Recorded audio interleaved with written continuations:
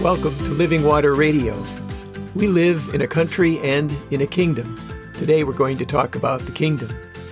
We'll start by looking at Revelation, the last book of the Bible, the 21st chapter, starting with the first verse. My name is Pastor David Berkedal. My wife, Reverend Sally Welch, is co-producing this podcast. Sally is a United Church of Christ / Christian Church Disciples of Christ ordained minister, focusing on ecumenical and interfaith ministry. I graduated from St. Olaf College in Northfield, Minnesota, and Pacific Lutheran Theological Seminary in Berkeley, California. I served Lutheran Christian congregations in Compton, California, and San Dimas, California for over 40 years. I worked in a variety of blue-collar summer jobs in college and seminary, served in the Marine Corps, played drums in jazz bands through college and seminary and a little beyond, and was a competitive masters swimmer on a team before the pandemic. Today, doing gardening and landscape maintenance is my gym, and I'm active as a volunteer in the leadership of the 110 Evangelical Lutheran Church in America congregations in our area. This week, we have been trying to get our newly installed high-speed internet to perform up to its potential. Our internet is faster, but our signal strength around our home is weaker. We are still working out a few bugs in the system. We're at a point in the coronavirus pandemic where our economy is stronger, but our recovery from the virus is weaker. There are a lot of bugs in the system. In fact, we learned this week that over a third of all reported cases of COVID-19 in California have come in the past 2 weeks. And the cases are rising particularly among young people. It's not the result of more testing. All indicators, including cases requiring hospitalization, are rising and bringing a concern of apocalyptic consequences. People we see being interviewed on the news literally say, "I don't care." I don't know if they have given this any thought, but the consequence is that they don't care if they give it to anybody else. Our governor reports scientists believe that we are not even in the second wave. We're still in the first. We've been struggling with this virus and its global consequences for at least 4 months. Why? Because human rebellion against God messed things up. Why is the curve becoming curvier? Because of continuing human rebellion. And we can't always know the source of that decadence, that is, decay. That's what decadence means. It's not indulgence as in a decadent chocolate dessert. Would you eat a dessert that is actually decaying? It means decay. For example, if a factory owner dumps toxic waste into the stream behind his factory in order to save money, his bottom line improves, the shareholders are happy, and he sleeps well at night. Meanwhile, downstream, if a child drinks water from that stream and someday gets cancer, not knowing what caused it, it's a disaster. That's the way sin works.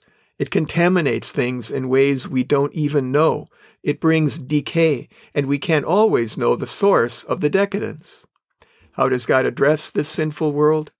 He dies for it on the cross. He pays for it with his life. He redeems it. In the book of Revelation, the last book of the Bible, near the very end of the book, we read, "Then I saw a new heaven and a new earth, for the first heaven and the first earth had passed away, and the sea was no more. And I saw the holy city, the new Jerusalem, coming down out of heaven from God, prepared as a bride adorned for her husband. And I heard a loud voice from the throne saying, 'See, the home of God is among mortals. He will dwell with them as their God. They will be his peoples, and God himself will be with them. He will wipe every tear from their eyes. Death will be no more. Mourning and crying and pain will be no more, for the first things have passed away.'" This is our word of hope, a new heaven and a new earth. The earth isn't going away. It too will be redeemed. The city of God will come, and God's home will be among humans. For we who accept God's gift of faith, a living relationship with the one true living God, made possible for us on the cross, have been redeemed and reconciled to God. Meanwhile, we live in this world, as it is, separated from God by its rebellion, its sin. A world ever in decay, where people do not live the reality of the kingdom of God, under God's reign, in all things doing God's will, God's justice, but living in their own self-guided way. Paul's letter to the Hebrews, the 11th chapter, the 13th verse tells us this.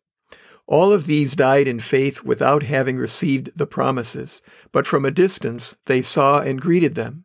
They confessed that they were strangers and foreigners on the earth. For people who speak in this way make it clear that they are seeking a homeland. If they had been thinking of the land that they had left behind, they would have had opportunity to return. But as it is, they desire a better country, that is, a heavenly one. Therefore God is not ashamed to be called their God. Indeed, he has prepared a city for them. This chapter, the faith chapter, begins with a recounting of the great figures of the Bible in what Christians call the Old Testament books or the Hebrew Bible. Every one of the pivotal people of the Bible, except Jesus, the Son of God, were flawed, sometimes deeply flawed. As Rick Warren has said, God does not call the qualified. God qualifies the called. The great men and women of the Bible were not great because they were great in themselves, but because they had a great God. And every one that Paul mentions died before the advent of the coming of God, yet they lived by faith. Mother Teresa did not want her journals published, but when she died, they were published as her autobiography. The book is filled with her laments, her cries to God for some sense of God's presence, some connection, some affirmation. They did not come. Her critics pointed to those passages as proof that she was a fraud, that she had no relationship with God at all. Others pointed out that this was proof of her saintliness. Some psychologists point out that there is no such thing as altruism, that people do good to feel good, and that they keep doing good because they get this inner reward. Her supporters pointed out that Mother Teresa was a model of sacrificial service to others, and she got nothing in return. She acted only in response to God's call. That was her spiritual greatness.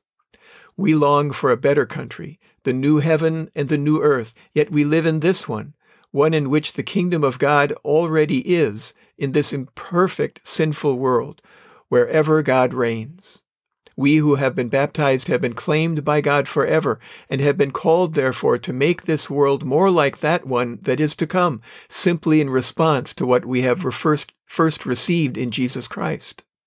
We have been equipped to love as we have first been loved, to serve as we have first been served, as a natural outcome of our relationship with the one true living God, with no promise of a personal reward, simply because it is our true new nature to do so.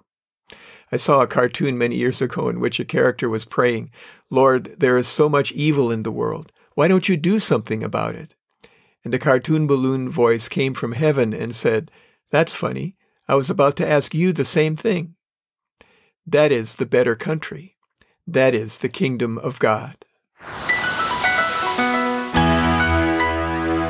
Today, let's remember to pray for those who are financially struggling, for the most vulnerable among us, and for those who feel insecurities of any kind. And let's remember to pray the Lord's Prayer today, the one that Jesus taught us. If you don't know what that is, contact us at therevsdavidandsally@gmail.com, and we'll send it to you.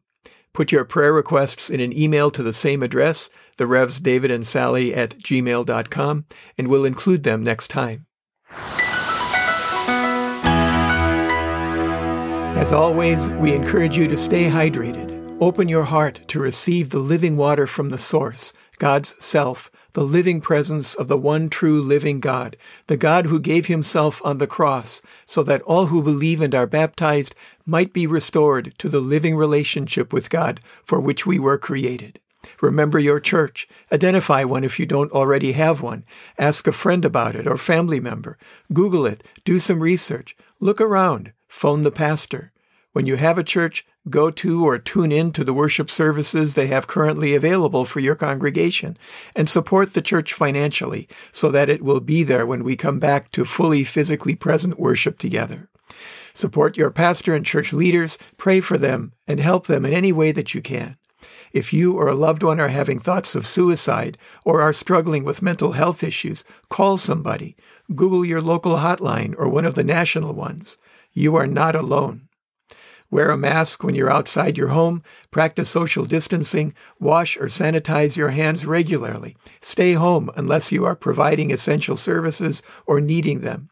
Avoid crowds and be outside if you have to be in one. Be kind to everyone you come into contact with, including those who are sacrificing their security to provide for yours and for those you are sheltering with in isolation. That's it. Thank you for listening to Living Water Radio. We are here for Christians and for the people in the Los Angeles metropolitan area who are looking for a sense of Christian community, a source of hope, and a way to thrive together during this global pandemic. We hope you'll tune in next time and invite your friends to do the same. Meanwhile, Sally and I encourage you to open your hearts to receive living water, the presence of the Holy Spirit, and stay hydrated.